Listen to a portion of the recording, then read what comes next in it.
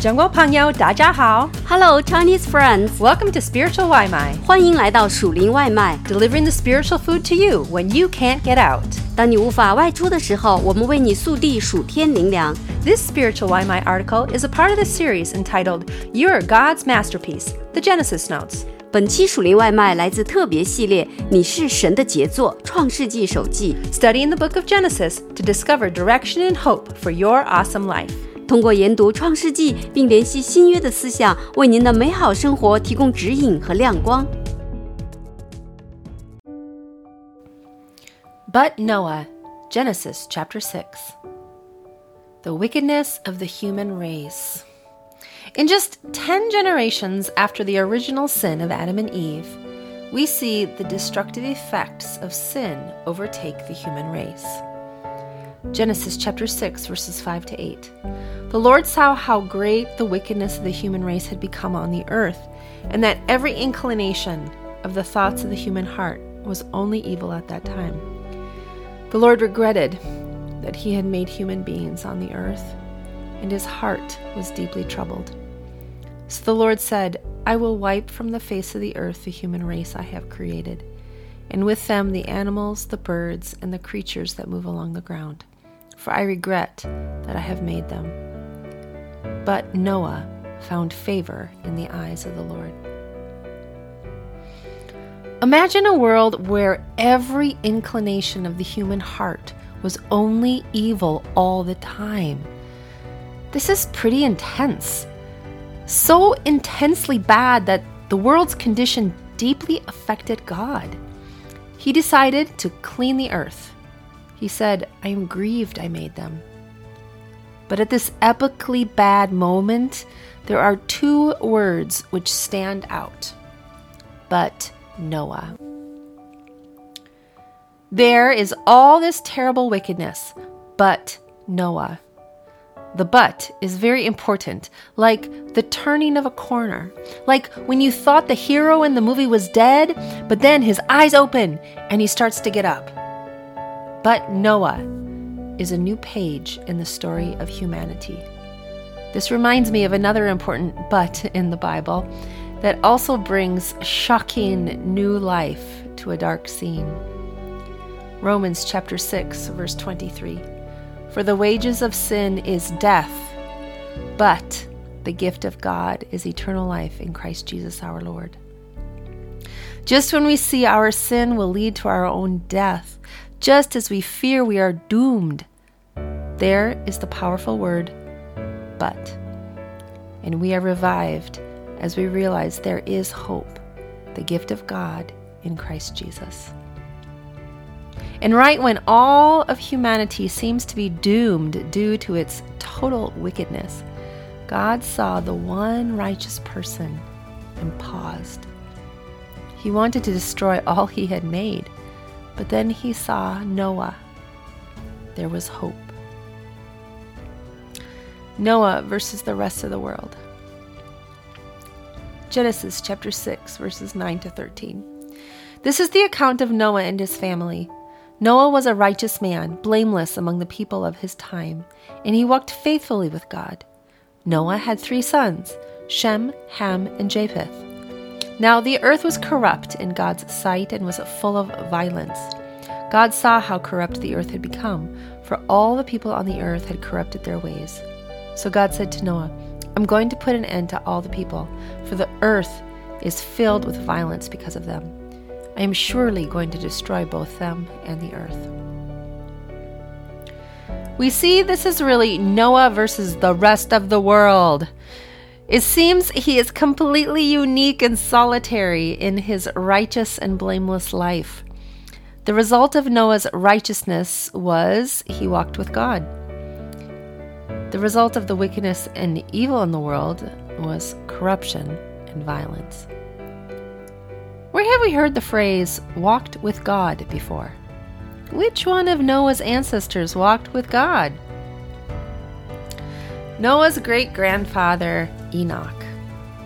Enoch was the great-grandfather of Noah. Noah never met Enoch, but Noah's father, Lamech, and grandfather, Methuselah, were alive during Enoch's lifetime. During Enoch's short life of only 365 years, short compared to his family members, he was a prophet who prophesied the coming destruction of the world. He named his own son Methuselah, meaning when he dies, then judgment, foretelling the coming judgment. Both Enoch and Noah walked with God. As they walked with God, they knew God's heart. God hated the corruption of the world and wanted to destroy the world. God also wanted his people to repent and turn. So he spoke to Enoch and Noah about the dilemma, and he used these two men to call the people to repent. Let's remember the verses about Enoch. Jude, chapter 1, verses 14 and 15. Enoch, the seventh from Adam, prophesied about these men. See, the Lord is coming with thousands upon thousands of his holy ones to judge everyone and to convict all of them of all the ungodly acts they have committed in their ungodliness, and of all the defiant words ungodly sinners have spoken against him. The New Testament has some things to say about Noah as well. In 2 Peter 2, verse 5, Peter describes Noah as a preacher of righteousness. 2 Peter chapter 2, verse 5. If he did not spare the ancient world when he brought the flood on its ungodly people, but protected Noah, a preacher of righteousness, and 7 others. And Hebrews states, by his faith Noah condemned the world. Hebrews chapter 11, verse 7. By faith Noah, when warned about things not yet seen, in holy fear built an ark to save his family. By his faith he condemned the world and became heir of the righteousness that is in keeping with faith. There is a privilege for those who walk with God. God shares his plans with them. He gives them his message to proclaim, and he protects them from the wickedness of the world. He took Enoch to heaven, and he hid Noah in an ark. We also see wickedness, corruption, and violence in our world today. How can we be like Enoch and Noah, bringing God's message to those around us? God's provision and protection. Genesis chapter 6, verses 14 to 17. So make yourself an ark of cypress wood. Make rooms in it and coat it with pitch inside and out. This is how you are to build it. The ark is to be 300 cubits long, 50 cubits wide, and 30 cubits high. Make a roof for it, leaving below the roof an opening 1 cubit high all around. Put a door in the side of the ark and make lower, middle, and upper decks. I'm going to bring floodwaters on the earth to destroy all life under the heavens, every creature that has the breath of life in it. Everything on earth will perish. God gave Noah the exact plan on how to build this ark. His major points are the dimensions of the ark, it must be large enough. How to keep the ark waterproof. The ark must keep out of the floodwater. Who to bring in the ark? Noah's family and all animals. Bring food. There must be enough food for all people and animals. God also told Noah that he would protect him and his family and provide all that they needed to survive. Genesis chapter 6, verses 18 to 22. But I will establish my covenant with you, and you will enter the ark, you and your sons and your wife and your sons' wives with you.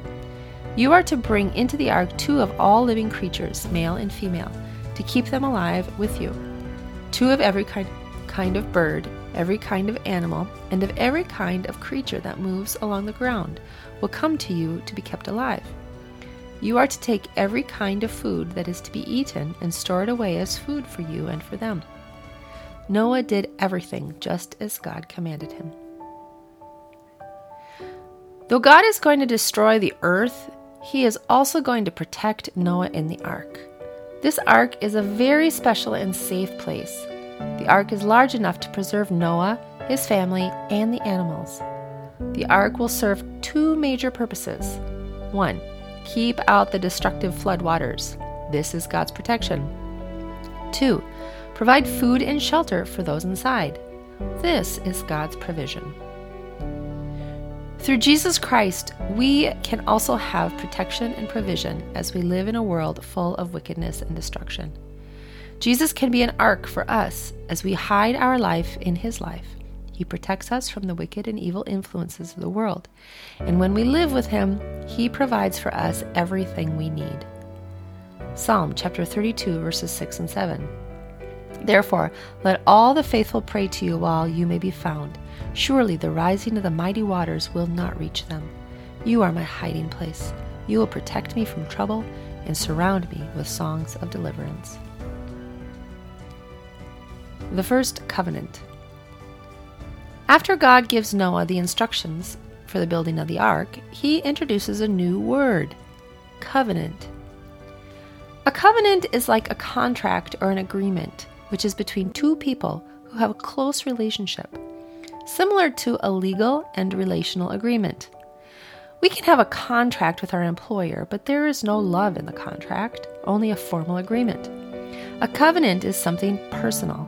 When two people get married, they receive a formal marriage certificate. When Christians make a marriage covenant with one another, the pledge is usually done by saying vows before God and other people in a church. This is a covenant, a legal agreement that is relational and very personal. Once more, in this chapter, we see a very important but. God tells Noah his plan to destroy all life. And after he tells Noah of the planned destruction, he says, but. Just when all seems lost, God uses this beautiful word, covenant. Genesis chapter 6, verses 17 to 18. I am going to bring floodwaters on the earth to destroy all life under the heavens, every creature that has the breath of life in it. Everything on earth will perish, but I will establish my covenant with you, and you will enter the ark, you and your sons and your wife and your sons' wives with you. The first time we hear the word covenant is here, between God and Noah. What a reassurance this must have been to Noah. God was going to destroy the world. Would He also destroy Noah? How did Noah know he would also not die? Did Noah have any assurance? Yes, he did. God said He would make a covenant, a legal and personal agreement between God and Noah, the man who walked with God. Jesus is our ark. Jesus is our covenant. Today we also live in a dark, corrupt world. Will we be like Noah, walking with God, responding to what God tells us to do even when the world is walking in a different direction? Jesus is our ark. We enter a relationship with Him. In Him is all the protection and provision we need. And with Him, we have a covenant relationship. An agreement with Jesus is personal and life-saving. At the Lord's Last Supper, Jesus spoke of the covenant He was making with all people. Luke chapter 22, verses 19 and 20. And He took bread, gave thanks and broke it, and gave it to them, saying, This is my body given for you. Do this in remembrance of me. In the same way, after the supper, He took the cup, saying, This cup is the new covenant in my blood, which is poured out for you. Have you made a covenant with Jesus? Have you received the free gift of God, which is eternal life, through Christ Jesus our Lord?